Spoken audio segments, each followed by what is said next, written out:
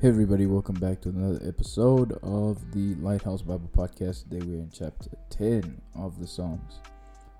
Why, O Lord, do you stand far off? Why do you hide yourself in times of trouble? In his arrogance the wicked man hunts down the weak, who are caught in the schemes he devises.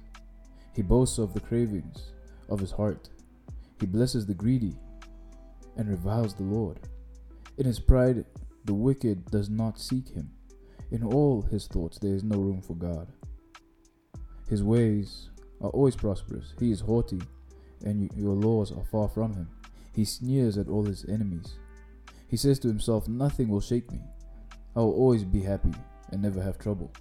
His mouth is full of curses and lies and threats. Trouble and evil are under his tongue. He lies in wait near the villages. From ambush he murders the innocent, watching in secret for his victims. He lies in wait like a lion in cover. He lies in wait to catch the helpless.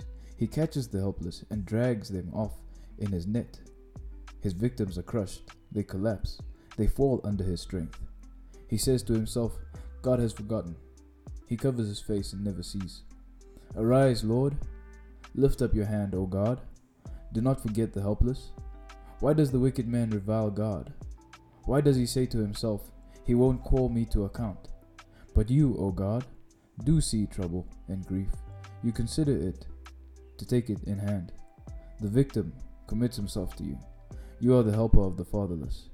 Break the arm of the wicked and evil man. Call him to account for his wickedness, that would not be found out. The Lord is king forever and ever. The nations will perish from his land.